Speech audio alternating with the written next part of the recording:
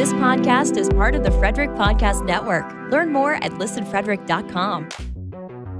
Welcome to Season 3 of the Big Sci-Fi Podcast with Adina, Brian, Chris, and Steve. The biggest, most fun podcast in the galaxy.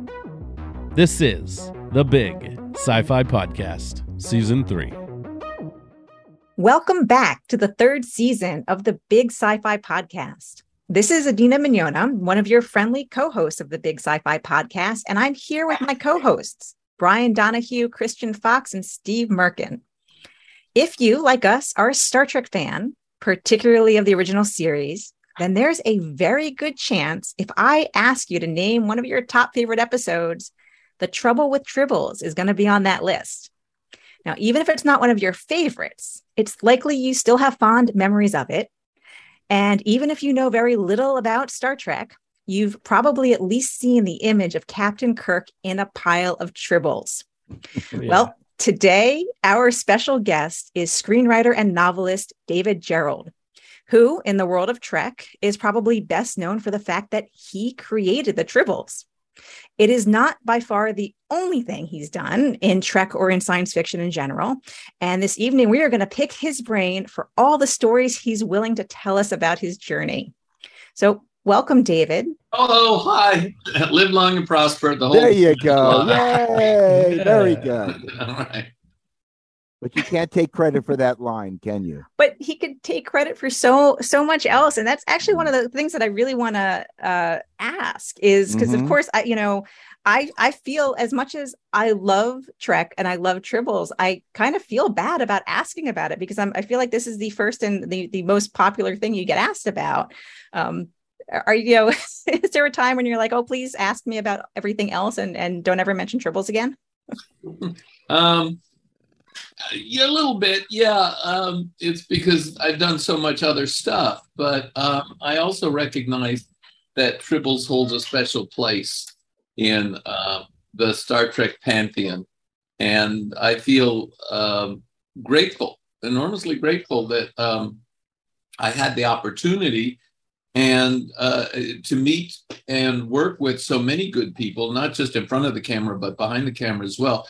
Things I learned. So when you ask me about Tribbles, it's an opportunity to talk about Mark Daniels and Joe Pevney and Jerry Finnerman and Irv Feinberg. And so all the people down the line who did so much hard work, Bill Tice and so on. And of course, Gene L. Kuhn and Dorothy Fontana. So I use it as an opportunity to remind people that Trek is not what happened in front of the camera as much as, that was the final result, but it took a lot of hard work from a lot of other people before those. Let me put it this way. Without the writers and the producers and the makeup man and the prop man and whatever, all you have is a bunch of people standing around naked in the dark with nothing to say. Which would have been fine for Bill Shatner, I'm certain. But that would have been a very different show. So who do back when the Trouble with Tribbles was being produced, so you have this idea that goes into a script. What is the process, or what was the process like, when you see that idea go into, and who are you working with more than anyone else? Well, remember, I wrote a book about it called The Trouble with Tribbles, the making of the episode. So the story is told in a great detail there. But I was working primarily with Gene L. Kuhn and Dorothy Fontana, both of whom saw that there was they saw the same thing that I did when I created the whole idea, is that you cannot go around saving the galaxy every week. Pretty soon it just becomes, after a while it becomes formula. After a while it's, all right, who are we? Like Voyage to the Bottom of the Ratings, their second or third season was Monster of the Week. And the cast of the crew is like, hey, isn't there anything else a submarine could do? Like, could we explore, some of the famous old shipwrecks? We could have, this was way back when, we could have visited the Titanic or the Bismarck or whatever, or some of the ancient galleons or the Romans or the Greek ships that sunk in the Mediterranean. We could have done a lot of great shows, but instead it was Monster of the Week. And Star Trek could have become that very easily. Yeah. Alien of the Week. Yeah, Alien of the Week, exactly. Right, and Outer Limits was a monster show. It was a different monster every week. It was great monsters, and it's a fun show, and it's absolutely marvelous. But Star Trek was different. It was about exploring the universe and finding our place in it. It was Star Trek. The essential question is, what does it mean to be a human being? Yeah. Now, one of the things I had realized, because I was studying how to write well. And USC, Erwin R. Blacker taught one of the great screenwriting courses, structure, structure, structure. Learn that. Character is structure, structure is character. What happens next? What do they do? Who are they? And I realized from watching Wild Wild West and the James Bond movies, particularly From Russia with Love and Goldfinger, I realized from all of those that after your big action sequences, you needed to release energy, and a punchline is really a great way to do it. Just, something that shows that people tell jokes. And my own experience of life is people tell jokes all the way down to gallows humor. You might be on your deathbed dying and you're still making jokes. So I thought, what if one week, instead of saving the galaxy, we just had the minutiae of day-to-day life? And what if instead of this horrible, ugly monster, we had something so cute and furry and adorable that we don't recognize that it's a threat to the ecology that we live in? And so all of these thoughts were churning in my head. What if the real threat is the one we don't recognize? And I didn't think of it as being that funny. But Dorothy Fontana saw the whimsy in it, and Gene L. Kuhn recognized that there was some real possibility to break the formula that Trek had fallen into, and encouraged me to write an outline. They liked the outline and bought it, and then we had to develop a script. It wasn't until we got into script that we added the Klingons and all kinds, and the fact that the Klingons hate the Tribbles, but it all fell together. Structurally, it's a perfect story. And it's a Shaggy Dog story because we never explained what happened to the Tribbles on the Klingon ship. I apologize for the spoiler there, but I figure after 56 years, however many years it's been, if you're not familiar with it, it's like, too bad, And by the way, Rosebud was a sled. So it's your responsibility to catch up, right? So anyway,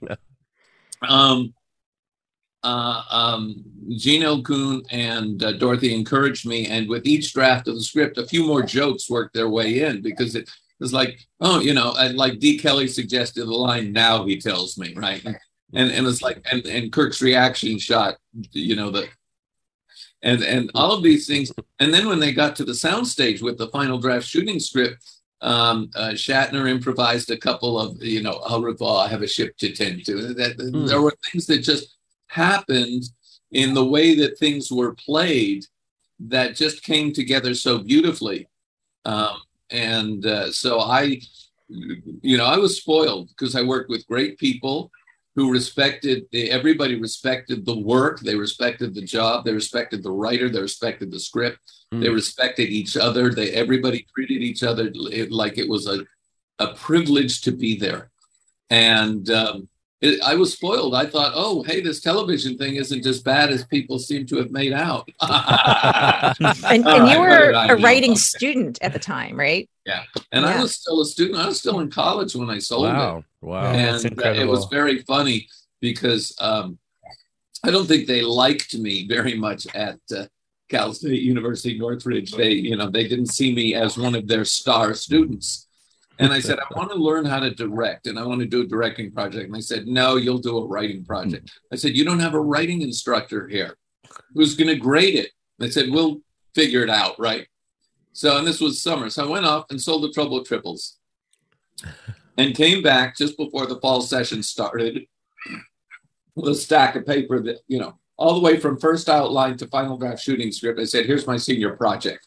And they looked at it and said, what the hell is this? I said, it's an episode of Star Trek that they just shot. I sold a script to Star Trek, and these are all the outline, the script version, script drafts, all the way to the final draft shooting script, which they just shot last week, and it'll be on in the upcoming season. I feel like they should have been like, here's your degree right now. Yeah, right. Here's your teeth grinding. We'll mail you your degree. It's like, and I was an awkward, weird kid, and I had I heard this secondhand that some of the people in the department like, and somebody else had to say that, you idiots, he walked out of here and turned pro.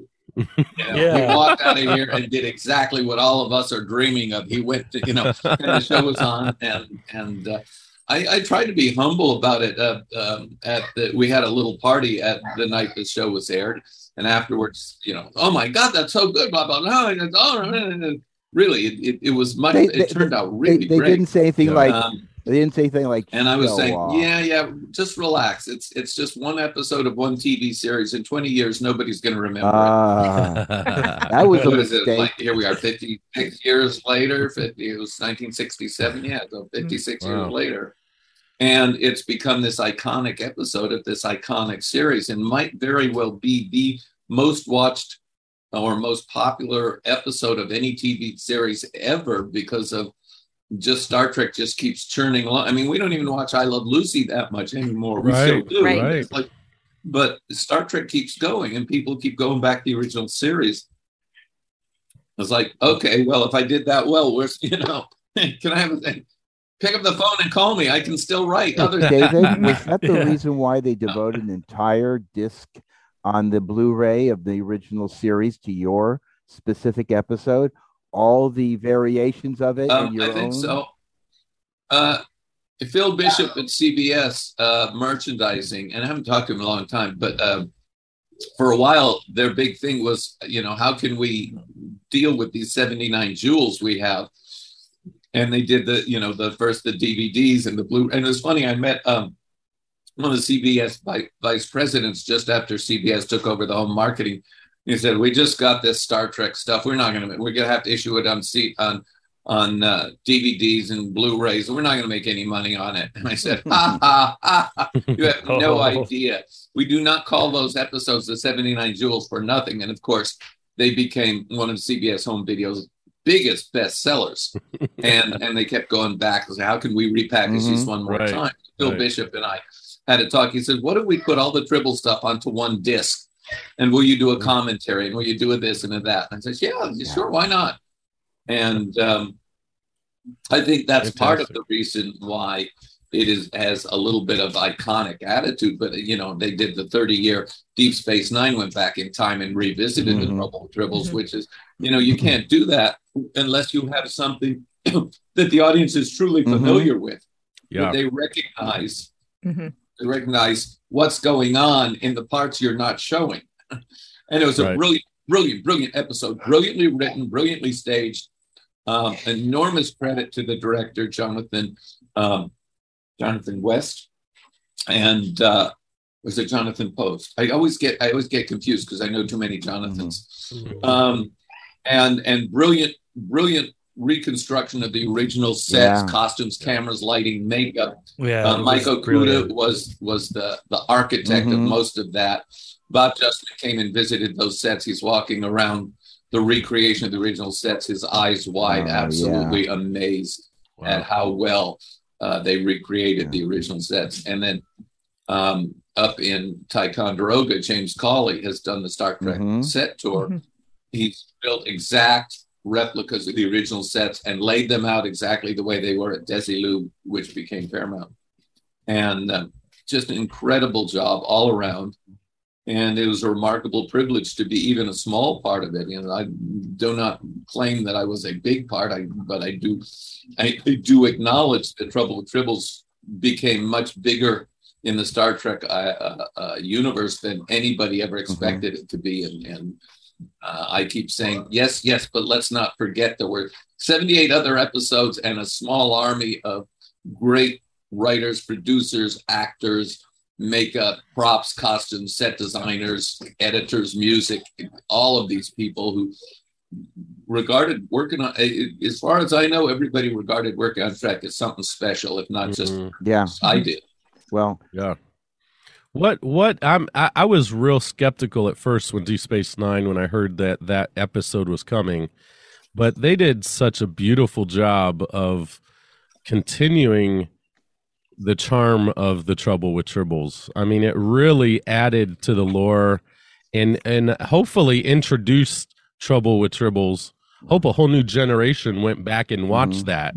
And even maybe even the whole original Trek as a result of that Deep Space Nine episode, because that was in the newspapers here in Ohio that they were going back to that episode, and it was technically quite a wondrous achievement too at the time.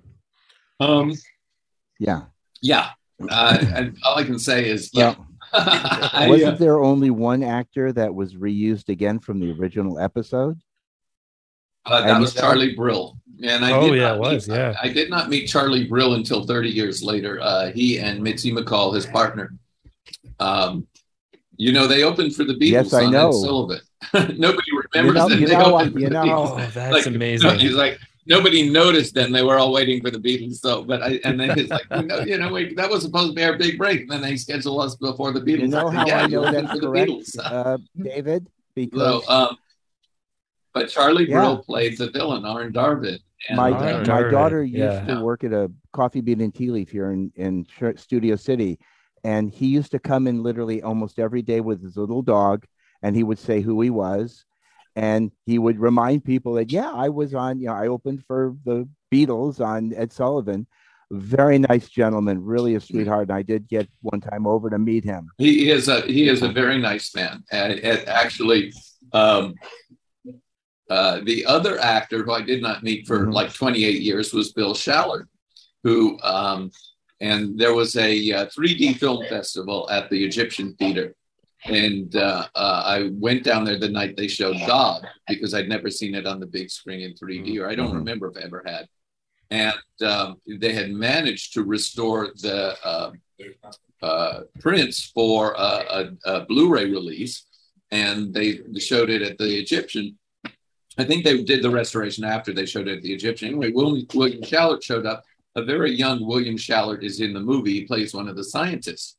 So after the screening, I went and introduced myself. I said, I had not had a chance to meet you, but I wrote The Trouble with Tribbles, and you were one of the stars of it. And he said, I want to tell you, I have gotten more fan mail off of The Trouble with Tribbles than I ever got for my 3 years playing Patty Duke's father. I'll be darned. Wow. That was, I said, I'm not surprised. Like, there's something about that show, about Star Trek and the Star Trek fans in that episode. But it's really, meeting Bill Shallard was nice. Meeting Charlie Brill was great. I was very shy. And I still am, but not the same way. But I was very shy back then, and I didn't want to interrupt the actors, because I knew they were working on their characters and memorizing their lines. So I stayed out of their way, and that was a kind of a mistake. The other mistake I made was I forgot to tell them who I should have written it into the script. Cyrano Jones, think of Boris Karloff, and they probably would have gone off and cast him. But I was told, you're not supposed to write this and you're not supposed to write that. Well, those are rules that should be broken, because they help create what you're doing. And if I had known I could write that, think about it. Boris Karloff is Cyrano Jones. Right. May I introduce you to a harmless little Tribble? Then you would have known we're in trouble. So anyway. Go ahead. Well, go ahead, Chris. Oh, yeah, I was going to ask, is there anything else that you would change about the episode if you could go back and redo it again? Well, I wasn't the editor, but there was after Uhura gets the Tribble, they cut to a beaming Cyrano Jones. And there was actually shot Cyrano Jones and guy Raymond the trader, the bartender, together beaming, and I would have used that shot as the reaction instead. The two scenes that Gene L. Kuhn wrote, I'm fine with the teaser, but I really hate. Well, hate is, it's like I really don't like the Ermin Tribble scene, which Gene L. Kuhn inserted. I don't like the dialogue. The scene was necessary for the structure. But I would have written different dialogue. That's all. David, did you wish you had a chance to write other episodes for the series, or did you? I did a rewrite on iMud, and that was actually a very interesting thing. I got called into Gino Kuhn's office. I thought, oh my God, what have I done now? Because that's my normal reaction when it's like, oh my God, I'm going to get. And he says, I want you to read this script. And he handed me iMud. And I came back after lunch. He said, now here's our problem. We want to get to the planet at the end of the first act, because what had happened is that it took a half hour to get everybody down to the planet. And they wanted to get down to the planet at in the first 15 minutes and then have the whole story on the planet. And I said, well, look, now he's asking me to solve the problem. I said, look, you cannot have Scotty have one of the androids flip open the communicator and tell Scotty beam the crew down, because Scotty didn't believe that in the episode, I forget the name of it, that was just shown last night in reruns from the first season. Scotty's not going to, they're not going to believe it if somebody imitates Kirk's voice. I said, but you have demonstrated in the teaser with Norman that these androids are smarter than human beings. So all they have to do is grab the crew and beam them down. But you don't have to show it. All you have to do is have one of the androids walk in and say, we've completed beaming down the crew of the Enterprise. Right, yeah. Kuhn looked at me, his eyes wide and surprised. Said, we have been working with this for 2 weeks trying to figure out how to rewrite this. And you've accomplished it in like 30 seconds of brainstorming in one line of dialogue. He says, you have the assignment, go rewrite the script. Go do a rewrite and put lots of silly stuff in for the crew to, bollocks up the robots. And so I did this rewrite. And when I turned it in, he said, now, do you want us to send this to the guild for a credit arbitration? I said, oh, hell no. I said, this is Stephen Kendall's script. It's his story. I'm not going to jump another writer's credit. I will never jump another writer's credit. So now I've never met Stephen Kendall, but he had done an episode or two of the first season, and I was a beginner, and I was never going to be so arrogant as to break someone else's rice bowl, which is a Chinese phrase or Japanese, whatever. But I was never, ever going to, and this is me, is like, I was raised to have integrity about my work. And David? And let me just say this. If you want me to hate another writer, let him steal from me. Can I ask you a question about that particular script? Because iMud is probably one of the 2 episodes I could watch every day and never get bored of it. Who came up with the idea of how they got with Norman by everything Cyrano says is a lie? Everything says is a lie. I'm lying. Who came up with that, please? I was going to ask that too. I don't know. Probably Gino Kuhn. He had a great sense of humor. Probably one of the greatest sequences I've ever encountered in a TV show of getting somebody to blow their brains out electronically by doing that particular sequence of what is lying and am I lying? It was just genius. I believe that may have been Gino Kuhn, because they took my draft and passed it around. It did a lot of rewriting on it too, which is fine with me. It was a script that everybody wanted to have some serious fun with. So believe me, I didn't have the investment of ownership that I would have had if it had been my story from the beginning. But see, that's a thing, is like when you create it, you have an investment of ownership. When you come in and do a rewrite, it's like, how can I make this work? And you don't have the same investment of ownership because you didn't start it. So that's me. I don't know how the writers feel about it. Gotcha. So with all these early successes, I mean, did you ever have a time like when you thought you wouldn't be a writer? Did you ever consider, or were you always going to be a writer? And there was never. I had thought about acting, but acting is hard work, especially if you're doing live stage, and which I have done. And it's like you have to do it the same thing every night.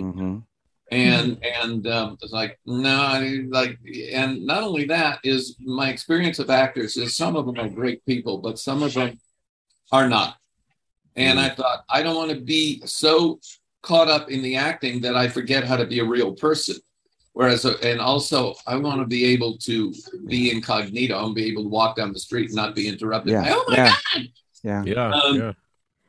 And because it's like, God help you if you become famous, right? Hang on a second. All right, Okay. kids are playing. Well, all right, you can see The Martian and The Martian's Child. Anyway, which I need to, I only recently, honestly, I recently learned about The Martian Child, and I'm dying to read it, and I think you'll have fun with it. Yes. Well, I think so too, especially since I learned, wondering if we could talk about this. So I started out my parenthood journey also as a single parent, which is what I understand is the story of The Martian Child, is kind of like that fatherhood journey, but also as a single parent. Am I understanding that correctly? Yes. Let me put it this way. I never thought that I would ever be a dad. I never thought I'd ever be a granddad either. But one day, it's kind of a long story, but I'll shorten it. Is like I got pushed off of Star Trek Next Generation, and Rick Berman could go to hell as far as I'm concerned, and Leonard Maislish, should be right under him. The two of them were not good for Star Trek Next Generation. And they were responsible for the first 2 years the fans were in resignation. Where's the Star Trek we were promised? And so I was depressed for a while because they spread the word that I was hard to work with, which immediately not only the phone stopped ringing, I couldn't get an agent for 10 years. Wow. Because of the rumors they spread. Wow. And so I went home. I said, well, I don't need Star Trek. They might need me, but believe me, I wrote the production Bible for Next Gen. But I said, I'm good at writing novels. I have had the Hugo nomination and the Nebula nomination twice. So I was like, I could probably write some good novels. So I stayed at home and I wrote short stories, novellas. I wrote some great novels at the time. I thought they were great. But one day I realized there's something on my to-do list that I have not done. And I've been thinking I want to adopt a kid. So they did me a favor, because if I'd have been working on Trek, I would not have had that thought. I would have been off to the studio every day, and I would have had an ulcer and stress. And it's like, and there have been a lot of people who hate me because hating the producer is part of the writer's job. You mentioned about writing novels and so on. So in the early 70s, I joined the Science Fiction Book Club. You remember the Science Fiction Book Club? Yeah. 4 books for $1, right? Yeah, and you got When Harley Was One, and there it is. There it is. My 50-year-old first science fiction book I bought was, and when I read the 1972 or 3, something like that. And when I first heard about it and learned about it, and I just the description of what Harley represent, human analog robot life input equivalence, I thought, this is a neat book. And you opened it up beautifully. The very first line in the book is, what will I be when I grow up? If that doesn't sell a book, I don't know what does. I got to tell you, in those days, as near as I can remember, because it's like looking through the wrong end of a telescope. In those days, it was, I was writing from the point of view of the reader, of what can I do that would hook me? And I won't say it was. I won't claim that I was all that brilliant. I will claim that I had just kind of lucked into some very good writing by, what's the best way to open this? Well, the best way to open this is with a question, and that was, and that's where I went. And a lot of my early writing was me learning as I went. It was on the job training, and I got to say, I was thinking about this the other day. That somebody was reviewing some of my early books in a modern context and explaining why they weren't very good and I wasn't a very good writer. And I realized you cannot review a writer's books in a vacuum. A writer is a process all the way from the beginning to the end. And you have to review the books in the context of the writer's growth and development. You have to look at Heinlein, all of his juveniles, all the way till he started doing the the grown-up, the adult books. You have to look at the process. He started working for John W. Campbell and then moving on to Saturday Evening Post and other magazines, and the juveniles and the novels. And you look at the process of development till he gets to Stranger in a Strange Land and Starship Troopers and Moon is Ours Mistress. And you can see not just his development of skill, but the development of his thought process.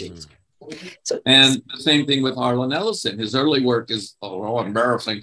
But you get to the point where he's doing, Pretty Maggie, Money Eyes, and Repent Harlequin said the TikTok Man, and you realize this is a guy who taught himself to be brilliant. And I think that's the only way to look at a writer's work as part of a larger process. So, and I consider my process to be one of what do I still have to learn? So are you actively writing something right now? Well, I'm still writing. I wish I could say I'm still writing, but as you can see, the little Thunder Goblin is eating up a lot of time. Elise we're expecting another one in a couple months. And as the grandpa around here, I have to be the support system for everybody. Let me say it this way. I knew that when I adopted Sean, that it was going to be a learning experience and there would be a lot of stress. I have no idea that raising a toddler and et cetera, is even more so. And it's a full-time job for Elise and Aiden, and Elise and Sean raising Aiden. And as you can see, So let me go back to that. So you were, just because this is a very important thing to me personally. You were a single dad. Yes. Because I started out as a single mom. I kind of was at that age where I'm like, I looked at the bio clock and was like, oh crud. And that's when I had my first, like, deliberately going into parenthood as a deliberate single parent. And so I know a lot of other women who've done this, but I have not met a lot of other men who have done this. And that's in some ways even more amazing. It was an adventure. Let me just say this, because there were a lot of reasons why it wasn't possible for me to adopt in 1992. And I started the process in August of 91. And I said, I don't know how this is going to work out, but I am going to have fun applying, and I'm going to have fun. I'm going to have it be this great adventure. And the payoff, if I win this game, will be I'll have a son. And I did my research. I and you won. 30 books. I had tapes. I had conferences. I did courses. I did this. And by the time, and then they just showed me this picture of this little guy who, just an amazing little guy. And they told me all the reasons why I shouldn't adopt him. And I said, and if I don't adopt him, then what? And what happens to him? I said, I just have a very strong feeling. I got to chill up my spine looking at his picture. This is the kid for me. And I won't say raising him was the easiest thing in the world, but that's true about any kid, I think. And I will say he is a remarkable grown-up, remarkable adult, and I consider him my best friend in the world. And so read the book. It'll tell you the whole adventure. And they asked me, are you planning to write a book about your adoption? I said, oh, hell no. And then one day I sat down at the computer. I just tucked him into bed, and I sat down and wrote this short story about how much I love my son. And couldn't sell it. And then finally gave it to Kristen Catherine Rush at the Magazine of Fantasy and Science Fiction. And she bought it. She said, it's very strange, but I think I'll buy it anyway. And next thing I knew, we were getting incredible reaction from the readers, and it got a Hugo and a Nebula and a Locus, and nominated for the Sturgeon Awards. So, and eventually it sold as a movie. So, I don't think the movie is the best treatment of it, but that's Hollywood. Yeah. Definitely, we'll put that higher on my list. So in preparing for this, I was trying to what there's you have so much work out there. It's like, well, what should I choose to read or look at? And I decided I wanted to go back and look at the Couture series, but I kind of messed up. Although I think it was kind of meant to be it was one of those mess ups that was sort of meant to be. I wanted to get one of the audiobooks since I noticed it was on audio, and I do a mix. There are no audiobooks of the Couture series. Sorry. Not yet. So then what did I download? Oh boy. The Martian Child. I will recommend. There's 3 or 4 things I'll recommend. The first is The Martian Child, of course. Sure. And there's an expanded novel version, which has a lot. It has more in it. Mm-hmm. I also recommend The Din Gilead, which is jumping. It's a trilogy: jumping off the planet, bouncing off the moon, leaping to the stars. And there is a sequel, kind of a sequel, that takes place in the same universe, which just got published last year, Hella. And I would recommend those. Now, you want to read my most ambitious, and I think my most, I'll say extraordinary, is I would say look for 13, 14, 15 o'clock. It is unlike anything else I've ever written. Ooh, okay. And it's a different voice. And the weird thing about it is that you really have to work hard for a few pages to get into the spirit of it, because it's written first person by somebody who is functionally illiterate but brilliant. And so he doesn't know how to write coherently. And yet once you get into his stream of consciousness, it all falls together. It was an attempt to find the passion that Harlan Ellison would bring to his work, but tell it in a different voice. The voice, it would have been a more familiar voice if it had been published in the 60s or the 70s. We have, I think, we've kind of rolled back from the experimentation we used to do. Lester Del Rey is once said that he was bored by the experimentation we did in the 60s and 70s because he saw it in the 20s. Nevertheless, Well, let me ask, if you don't mind, Adina, if I jump in here. No, go. I love origin stories and how things get started. I'm curious as to what piqued your interest in writing originally, and how your journey in writing actually started before you sold the Trek, or was it real right before that? Or I think there's a thing I say: great writers start out as great readers. And I discovered Heinlein when I was 9 years old, and I didn't know anybody. We just moved out to the San Fernando Valley. I didn't know anybody, but my mom showed me where the library was. And so I was reading 10 books a week every Saturday, take the bike, go take 10 books back, pick out another 10. It's like I'd go through 10 books a week. I'd go through more, sometimes, once I really got my legs on the bicycle, I was there a lot. And once I discovered science fiction, one of the nice things about science fiction is that a lot of it, Heinlein in particular, Arthur C. Clarke, Asimov, Ted Sturgeon a little bit, tried to root their stories in real science.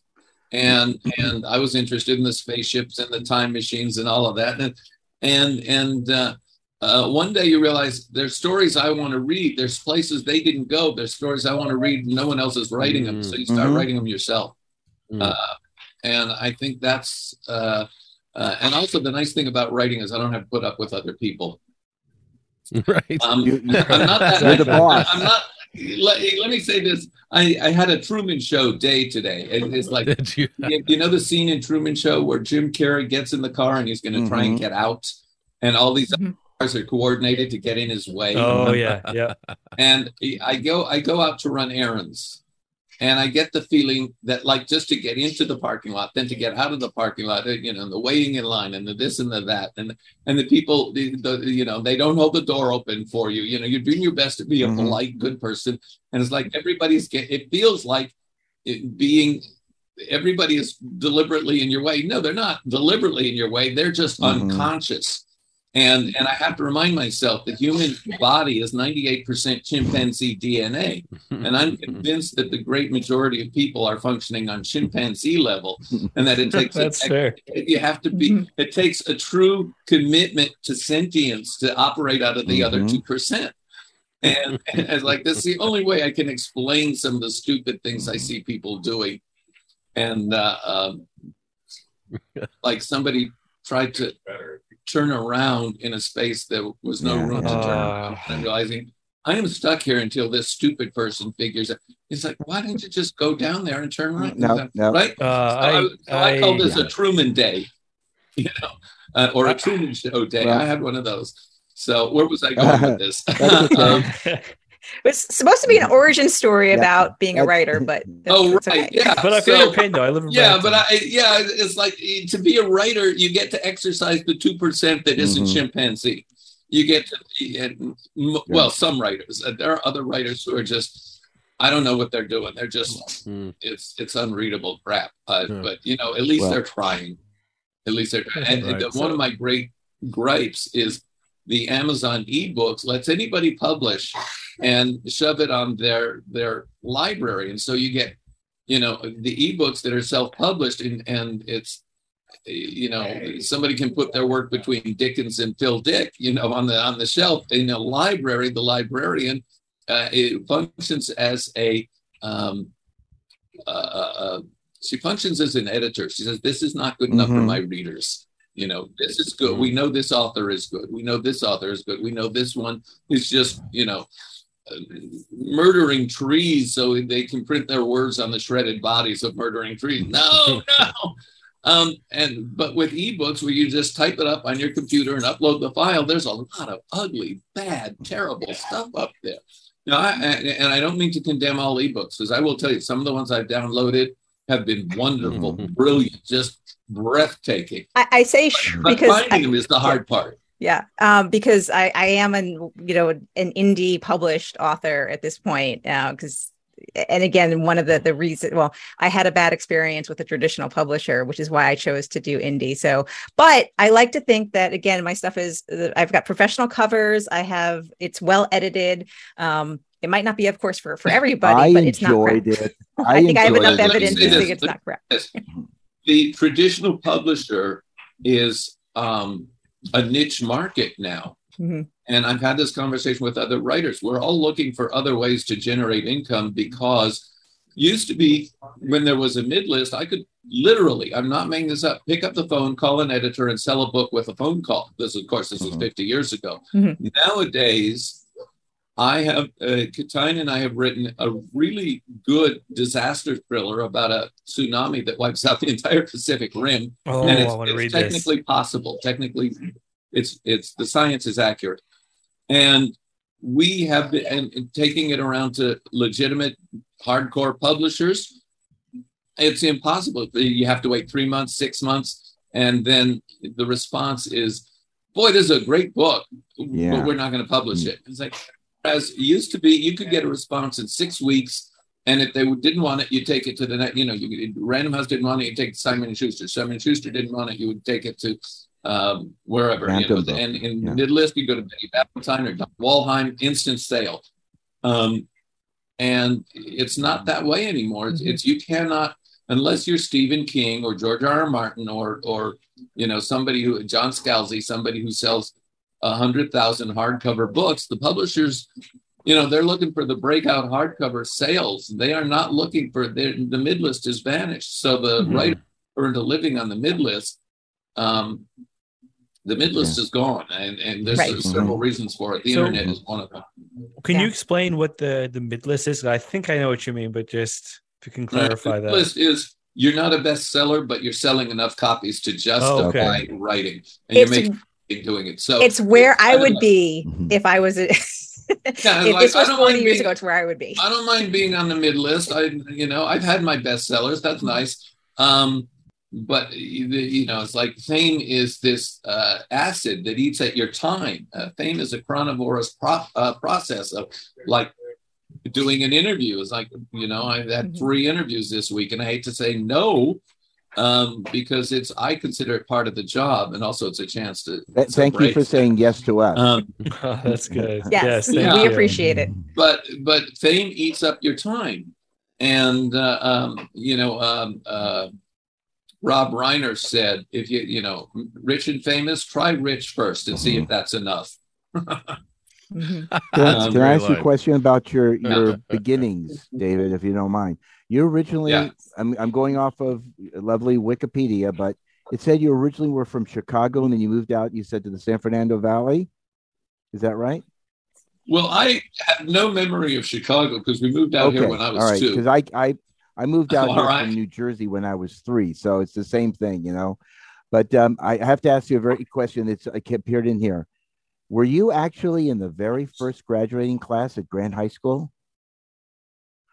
Yes. Well, I will let you know. Yeah. My older sister, myself, my younger brother, my younger sister, my 2 daughters all graduated from Grant as well. How cool. That first graduating class, we had Mickey Dolenz, we have the Monkees, we had Bobby Diamond, who was on Fury, we had Cheryl Holdridge, who was one of the Musketeers, we had Johnny Washbrook, who was on My Friend Flicka. We had Jeff Wayne, who produced the War of the Worlds rock opera. Me. At that time, nobody. I wasn't famous then. It's like, but there are at least there's a couple dozen of us who still stay in touch. Diane Pershing, who did the voice of Poison Ivy for the animated Batman, and she also did Janine on The Real Ghostbusters, and it was great fun because I wrote a couple scripts, and she didn't know it at the time. She was doing lines that I had written. We knew each other in high school, and we had worked on a couple shows together, and we're great friends now. What elementary school did you go to in the Valley? There aren't many of us left. I mean, it's like, our in memoriam page outnumbers the survivors. So, but Grant High School, for the first 10, 15, 20 years, was the premier high school in the Valley. That was, you wanted your kids to go to Grant. Because the teachers, they were doing college level courses. Your kids were not going to have a problem getting into college if they came from Grant. And not only that, when they got to college, they would find college courses a lot easier than they expected because they had been through some really challenging courses at Grant. And we had some great instructors. We had some lousy instructors too. And then it said you went off to LABC. Yeah, I went to, I did. I got all my prerequisites out of the way where it was cheap. Yeah. So I got my degree, an AA degree in journalism. I minored in art. So I had some understanding. Meanwhile, I also did a animated film for a local company. I did the animation and the writing. When Conrad did the voice. It was called A Positive Look at Negative Numbers. You cannot find it anywhere. I think I have the last surviving copy. It's faded. I have it digitized, but there's no soundtrack. I have to get it redigitized. But anyway, and that was at age 19. And so I knew I could do animation, and I knew I could do a lot of stuff. And then I went to USC for a year and a half, 2 years, and learned the most important course in Erwin R. Blacker gave me the only A that I earned the only A Erwin R. Blacker ever gave out. And he was a mentor and an inspiration. And he was the most unpopular instructor in the entire film school. And because he was brutal but he wanted the best for his students. He was brutal. And so, which is why I fell in love with him. I absolutely adored that man because he was a no BS. I mean, he had stories to tell about High Noon and that's Brian's favorite. I forget what else. It'll come back to me. He had stories to tell about the production of various things. The other thing that I got at the USC Film School was every Thursday we it was a required course. We had to watch a film. So that's where I got to see Citizen Kane. I'd heard about it. I finally got to see it. And The General, which is why we're watching a silent film. 10 minutes into it, I'm going, oh my God, this is the funniest movie I've ever seen. And it only got better. Two for the Road. We saw Dr. No before it hit the, not Dr. No, From Russia with Love before it hit the theaters. Oh, before it hit the theaters. That's incredible. We saw previews of stuff, but we also got to see some of the greatest movies ever made, which you couldn't find. They weren't playing in any movie theaters. So we had our own private repertoire theater at USC. And I will tell you, watching these movies was a mind-expanding experience. And that helped you to write for Star Trek, for your own books and so on? Did that influence you? Thank you. I would say that what happened was I had all this. I was in New York, living in New York, and Betty Ballantyne had bought several of my books. And I said, I have all this stuff I developed for Star Trek. And she says, our book, The Making of Star Trek, sold very well. Let's try an experiment. Let's do your book. And halfway through it, I realized there's too much information here. I need to break it into 2 books. She said, okay. And she was in the process of moving Ballantyne books from one owner to another, one publisher to another. So I benefited from that particular decision. Later on, when the books turned into bestsellers, she said, we should have done the pictures in color and charged an extra $0.25. I was like, and it was a very good deal because the book sold so well, it paid for my house. Wow. So, That's incredible. Is this one of the books you're talking about? That is it. That is it. Yeah. Just for the people who can't see, since we're listening, The World of Star Trek by David Gerrold, which I've had, I've had this for as long as I could remember on my shelf. And apparently, I did not realize the impact that book had all over Hollywood and all over the nation, because it was the first time anybody had ever written about television production. And of Really? course, I thought it was the greatest adventure, so I wrote it with a lot of love. And but apparently that book has influenced a lot of people working in the industry. I tell them, thank you. Why don't you call me when you need a script written? Right. Yeah. Well, so speaking of that, are you a fan of any of the current Star Trek series that are happening? Just as a fan, do you watch them? Do you enjoy them? Nope. No, you're not watching, or no, you don't enjoy. I'm not watching them. My enthusiasm for Star Trek was beaten out of me by Gene Roddenberry, Leonard Maizlish, his walking elbow wrinkle of a lawyer. Oh, wow. And Rick Berman, all of whom decided for reasons that, because my role models were Harlan Ellison and Robert A. Heinlein, both of whom spoke about integrity. Mm-hmm. And my commitment to Star Trek is, if you're going to talk the talk, you damn well better walk the walk. And they weren't.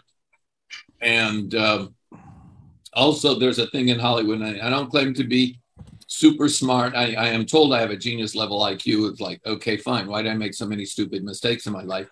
But in Hollywood, what I've noticed, and not just me, I've noticed that a lot of producers are terrified of someone who's smarter than they are. Mm-hmm. And that phenomenon, there were a lot of people who were pushed off Star Trek. There were a lot of people, Dorothy Fontana. Yeah. Lucas, Bob Justman eventually. There are people who say, I want to make this mine. Now, the one thing I know about teams is, if you want to be known as a great team leader or a great producer, you hire the very best people and you listen to what they have to contribute. Yes. You let your team members create, and then you take the credit. But you don't actually, you share the credit. Yeah, I was joking around there. But Gene's, and he wasn't the only producer I've seen do this. Gene's attitude was, I created it all. And I told all these people how to do it. And no, he didn't. Mm-hmm. Dorothy Fontana created the character of Spock. He created the original conception of Spock, but Dorothy brought Spock to life, and so on. So, he never gave Dorothy the credit that she deserved. He never gave her the producer job that she not only wanted, but would have excelled in. And I think she would have been amazing. It's not just me, the disgruntled ex-employee. We were all very gruntled for the opportunity to work on Star Trek. Where we got disgruntled is Gene forgot his loyalty to his friends. Yeah. I give him a lot of credit. He created Star Trek. He gave us Star Trek. And that first season of the original series is, I think, brilliant, because it has gravitas, it has the believability, it has characters you care about. It is, and it's like, half the episodes were weak, but the ones that scored, like the Corbomite maneuver, brilliant! I go back to that all the time. Yeah, or a Taste of Armageddon, which is one of my favorites, or that's a good one. Or the Organian thing, Aaron DeMercy, and especially City on the Edge of Forever and Doomsday Machine, and you look at the ones with real gravitas, and that is to Gene's credit, and I give him credit for that. Autumn, the fact that he did not treat his other people well is great men have great virtues, but they seem to have great flaws as well. This is why I don't want to be great. But now, so even though they aren't involved in the current iterations of Star Trek, now let me put it to you this way: if my phone rang tomorrow, and Alex Kurtzman said, "We would love to have you do something for Lower Decks or Discovery or whatever," I'd say, "All right, I'll come down to the studio. Let's talk. Let's say let's see if I still have enthusiasm enough to get excited about the opportunity." Yeah, I would say yes. Okay. But right now, you talk about Star Trek, and what I remember is Gene Roddenberry had the gall to say in an interview for some television museum in New York, David Gerrold never wrote a useful word for Star Trek. Oh, wow. Really? He really? No way. I'm on the Cloudminders, More Tribbles, More Troubles, BEM, and the production Bible for Next Generation, and the audition scene that he grabbed and shoved into Encounter at Farpoint. There's a scene in there that I wrote as we could use this for auditions, and it lets us know who these characters are. And he grabbed it and shoved it. It's like, which scene was that specifically? Yeah. I also have this too, which I read a gazillion years ago, which is the novelization of Encounter at Farpoint, written also by David Gerrold. Yeah. Dorothy Fontana wrote it. Well, but Dorothy Fontana wrote it. Okay. Really? Leonard Maizlish, Gene's lawyer, was playing head games. And they'd given Dorothy the contract. And then 2 weeks before the book was supposed to be turned in, they said, "You can't write the book. We're going to." Wow. Wait, is this a or let me finish the story. So he came to me and said, "Will you do the novelization of Encounter at Farpoint?" And I thought, if I don't say yes, he's going to give it to somebody else. So I said yes, and then I went straight to Dorothy. I said, "I know you finished the manuscript. This is what they're doing. I will send the book in under my name and give you the money." Wow. That's where your integrity is. And she said, "Okay, but I want you to take some of the money. I want you to get paid for it." I said, "Okay." I'm not going to turn down money. And we did that. And that's how we got around Leonard Maizlish. And the editor asked me to do a last minute rewrite, and I got about 12 pages into it, and just a polish. And he said, "We don't have any more time." So I sent him the book, and that was it. He knew what we were doing. I told him what we were doing, and he was on board with it. And he and I and Dorothy were the only three people who knew. And I've only started telling people the truth about that book in the last few years as a way of sticking it to Leonard Maizlish, who was, the comparison I would make is that Gene had become King Lear and Leonard Maizlish had become Iago.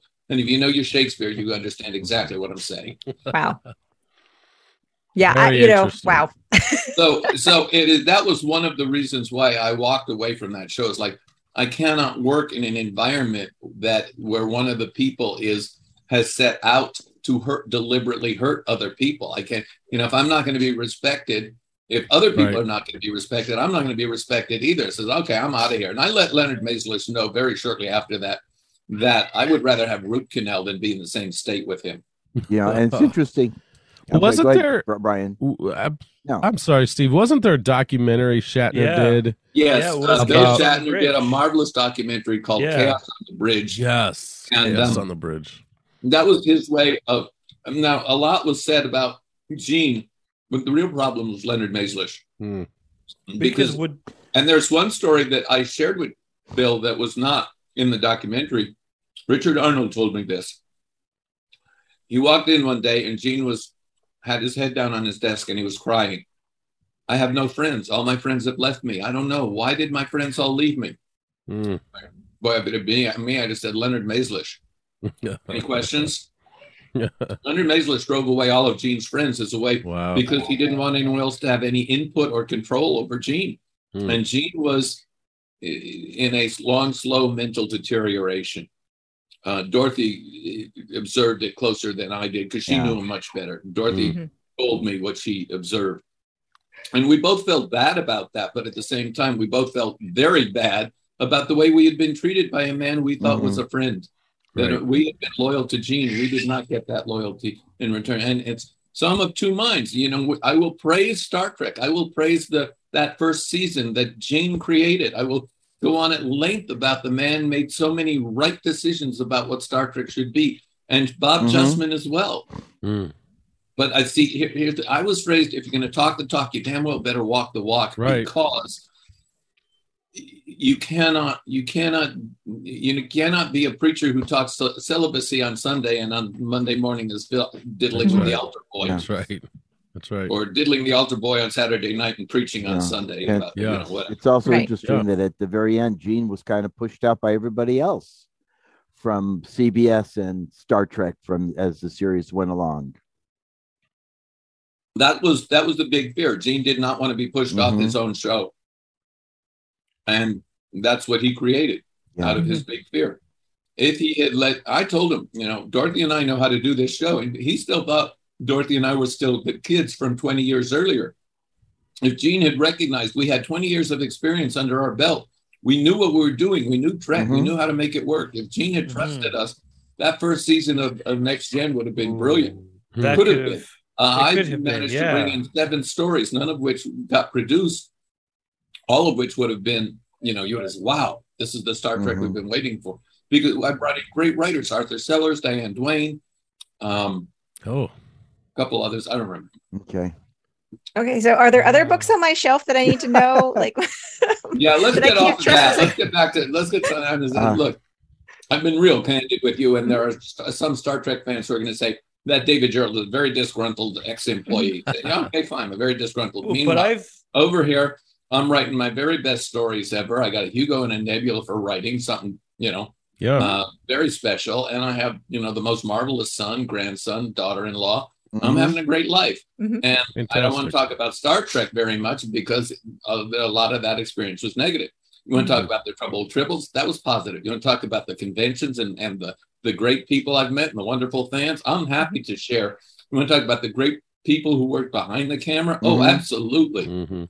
Sure. That's actually one of the questions I have, because since we met at Balticon earlier this year, I had a question. How many conventions are you doing lately? Well, or what's been your favorite convention stories?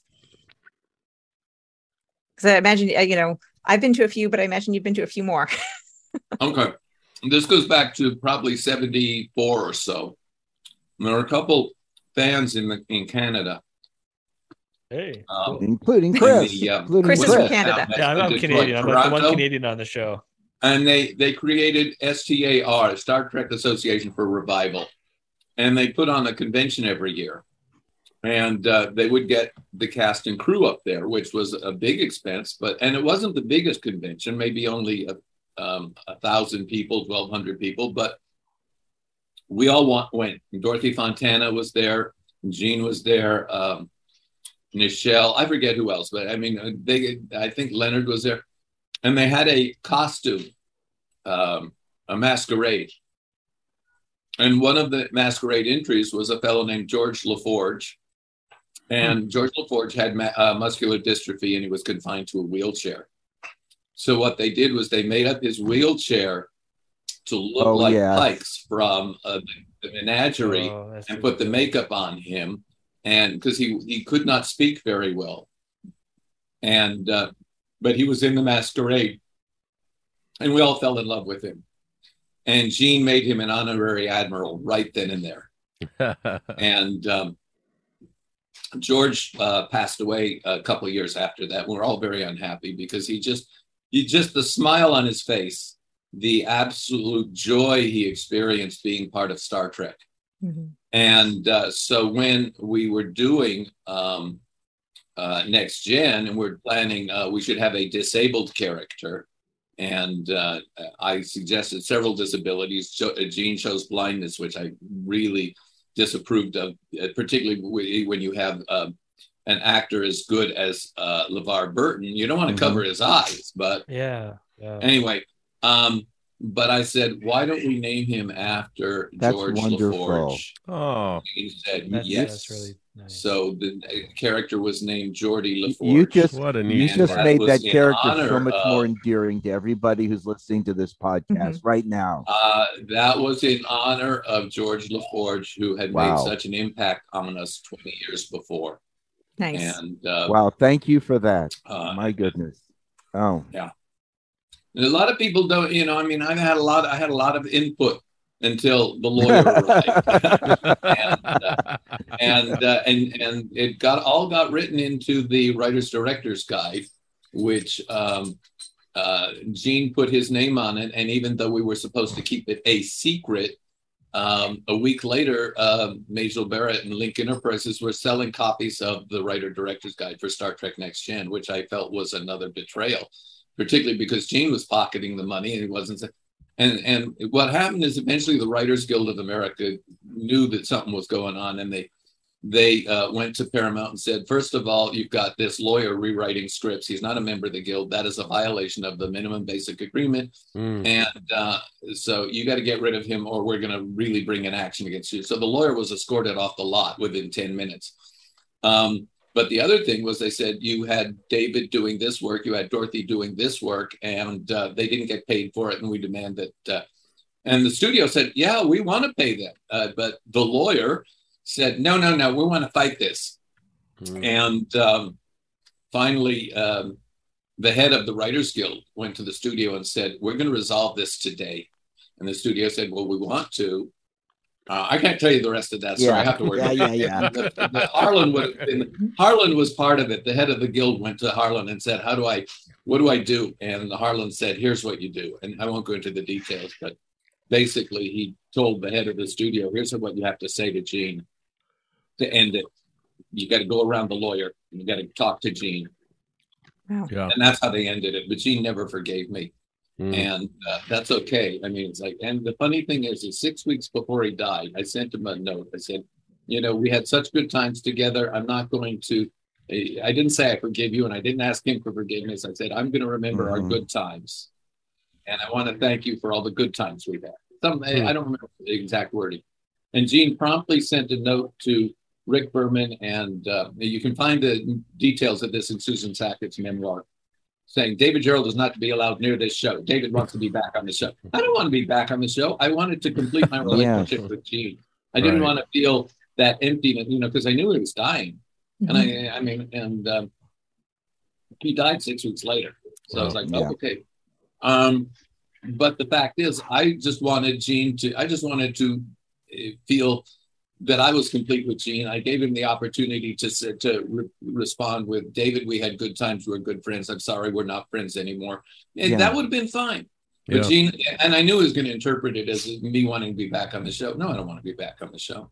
I don't want to deal with the crap that's going on. That first season, they had a turnover of 30 people, unprecedented. Yeah, I remember hearing that. People quit. And it was to the point that finally one of the Paramount vice presidents was calling around to agents saying, please send your writers. We have no writers. Please send your writers in to pitch. And the agents were saying, oh, hell no. Wow. The agents were saying, we know what's going on over there. It's no secret. Wow. Yeah, very interesting. So I assume you had a good relationship with Dorothy Fontana up through the end of her life too. She's someone who I would have loved to have met and had a conversation with. She was one of my best friends in the entire planet. Wow. Okay, so more than love, mutual respect, partnership, connection, and losing her was a gut punch that it's like, there are days I still want to pick up the phone and say, hey, guess what? And she loved my son. She admired him. She came, Sean and Elise decided they want to be married in Vegas. Dorothy and Denny made the schlep. It was a difficult trip because Dorothy wasn't feeling well, but they made the trip to Vegas so they could be there for Sean's wedding. Wow. Nice. And and Sean loved her like a blood relative. And she was really one of the very first successful women writers for television. Is that right, David? Yeah. That's great. Yeah. Well, and I remember at some point, as a, I guess, late teen, early 20s, when I learned, because again, I was used to seeing DC Fontana.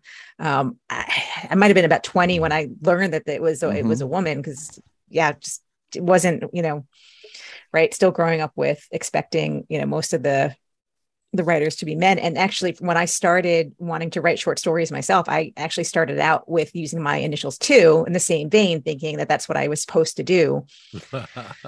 Let me obviously gotten past that. Yeah.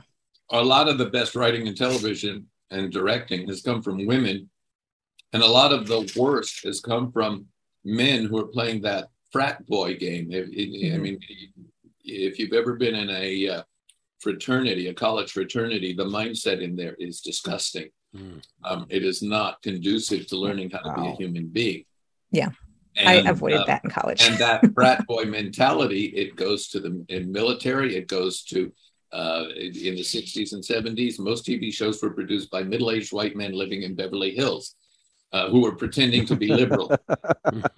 And now I would see, here's why I admire Gene L. Coon so much.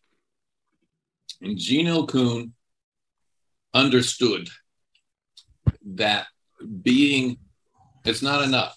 You gotta walk the walk. And I was in his office one day while he was on the phone with Stanley Robertson, who was the head of NBC programming. And he was the one who had to approve scripts and whatever. And Gene L. Coon had the kind of relationship with people. He could say, Stanley, you are full of horse manure. Yes. Yes. You are full of it. Yeah.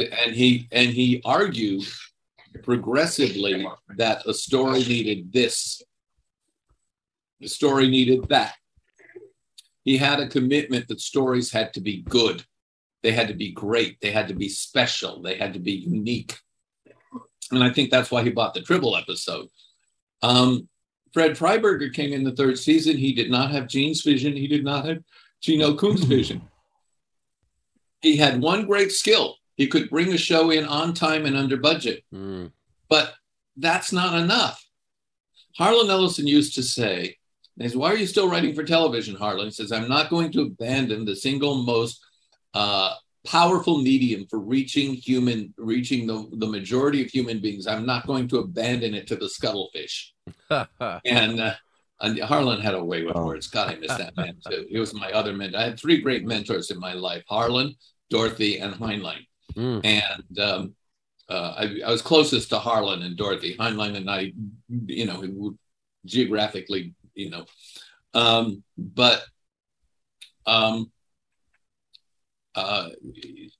I learned integrity from Dorothy and Harlan and Heinlein, that if you want to be credible as a writer, you have to be not just on the page, but as your personal life. And there's a writer, I won't mention his name, who I absolutely admired and will praise to the skies for his writing.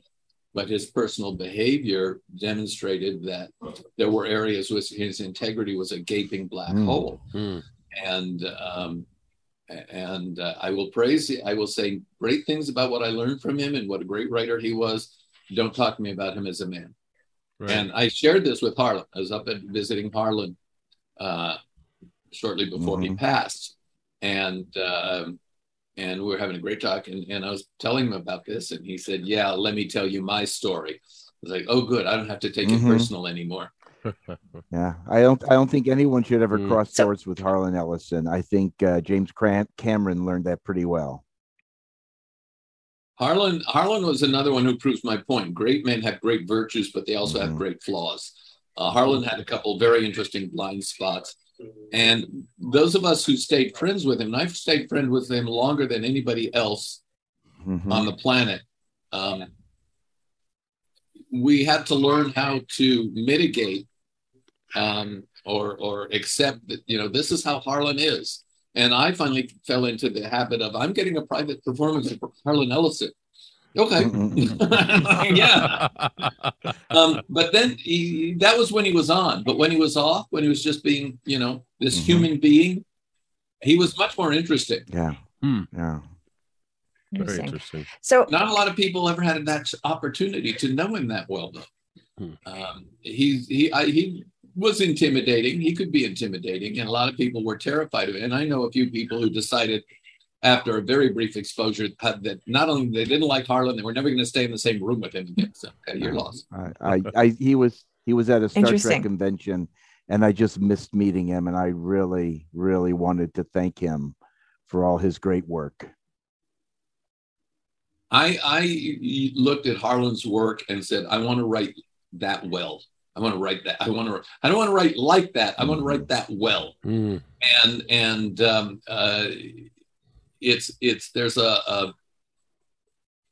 there's a thing that you have to do where you have to let loose and just let the words pour into the machine and see what happens. And I've done that a few times. Every time I've done it, I've turned out something that I think is remarkable and usually gets a good response from the readers. And sometimes I will go far, far beyond what I thought I was capable of. And I think that was Harlan's great virtue, is that, especially with the Dangerous Visions anthologies, he inspired us to be better writers than we thought we could be. Absolutely. That's interesting. So I feel like you might be the right person. I've had a burning question about Heinlein for several years. My dad introduced me to Heinlein's work. My dad had read everything Heinlein had published.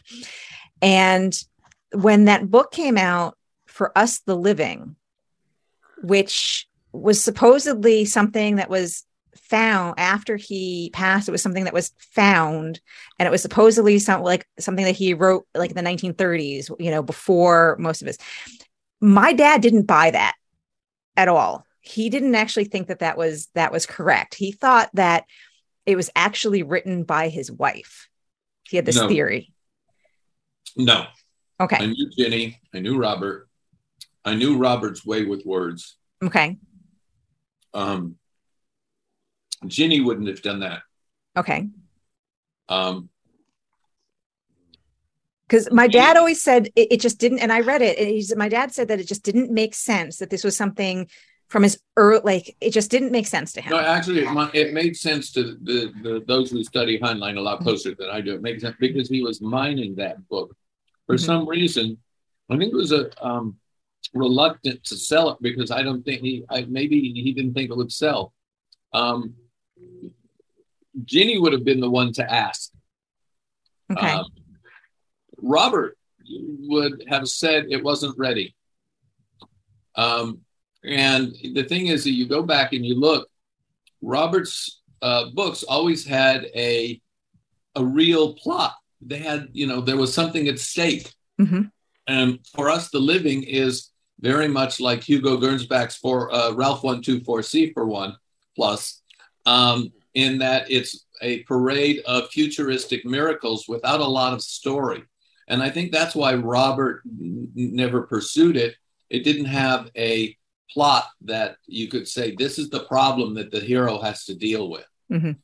So you think it makes sense that this was something possibly he wrote early on. It's a compilation of his ideas and then, he just didn't think it was good enough. It was an exploration of possibilities of he predicted the internet. He predicted how we would use the internet. But beyond that,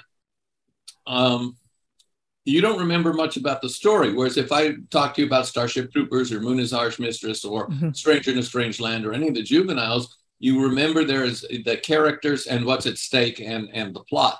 You talk about For Us the Living, and there's no plot. And I think I remember moments of the book. Robert was a very skilled writer. He is much better than a lot of people give him credit for. And the evidence is to be found in a short story called The Man Who Traveled in Elephants, which is not very well known, worth seeking out, but it demonstrates that he was a far better author than a lot of his critics ever gave him credit for. Very good. Okay, I am writing that down. I appreciate answering that question because I've had this. It's bothered me for so many years. And my dad, who was a person I would talk, who was the person I would talk to, he passed away more than a decade ago. So we never got to finish that conversation, especially since I have since read more Heinlein, and so I've not been able to talk to someone who's as well versed. I would, as much as I like to play literary detective, that's one theory that I don't think is worth exploring. We love our conspiracy theories. I love mine too, but okay, no, that's good. I mean, out of the group of us, including my dad, my dad had read everything Heinlein wrote. He never talked to the man. So Well, All excellent. right. Oh, I feel like I should have come with some other of those questions, but I don't have those ones prepared. But that's okay. It's there's one thing about a David Gerrold interview. You don't have to ask many questions. Just press the on button. Press the on button. Well, we really appreciate your Yes, time today, Dave. Mr. Gerrold. Yeah, no, definitely. Privileged to get to talk to you, and thank you for the stories that you shared, and even laying it out there with some of your experience. That's a behind the scenes and information that I mean, honestly, most Trek fans eat up anyways. Anything extra that's off camera, and we appreciate your realness with us. And let me give you this. It's like, Star Trek has always been a show of great unrealized potential. It's been more about the story than scientific accuracy. Which is good, because that's what television should be about. It should be about the characters, what's at stake, who does it hurt, what are they.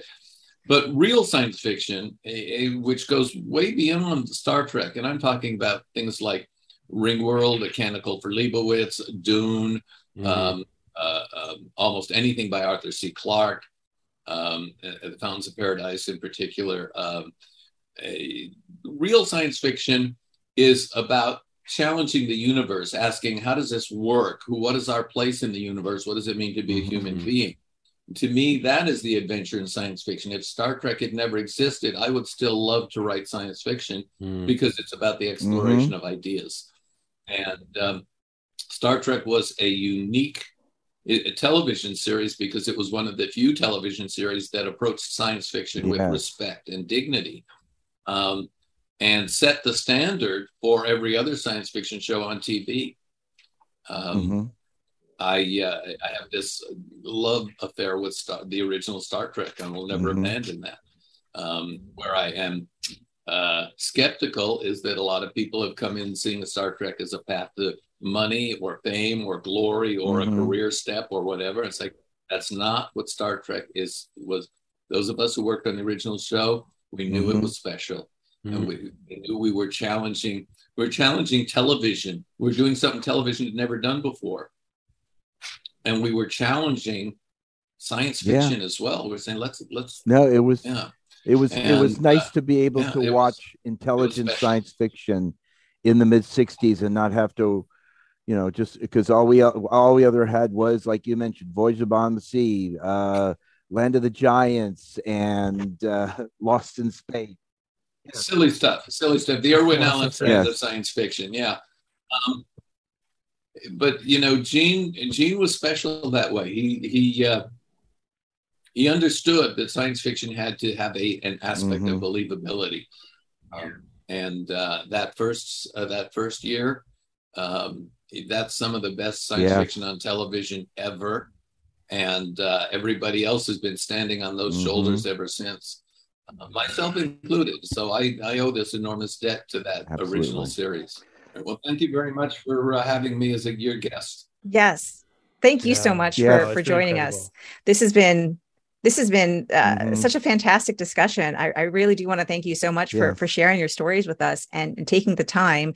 And I know once we stop recording today, my brain is just going to continue to go, and I want to rewatch some Trek. I want to reread some of your stories. Please, to everybody who's watching this, buy my books. Yes, please buy my books. Yes. So the last thing I just want to say to our listeners, as always, we'd always love to hear your thoughts about science and, about science fiction or just anything else in your favorite sci-fi. So you can join us at the Big Sci-Fi Podcast Facebook group to share your thoughts and comment on this episode, or send us an email at bigscifipodcast@gmail.com. And again, I'd like to thank all of our faithful listeners and members of our Facebook group for being such awesome supporters of the show. You are the reason we keep getting together via Zoom to record these episodes. Until next week, stay well. Thank you, David. And we look forward to going with you where few podcasters have gone before. Join us next week as we discuss the 2021 film Dune, based off Frank Herbert's classic science fiction novel. You've been listening to The Big Sci-Fi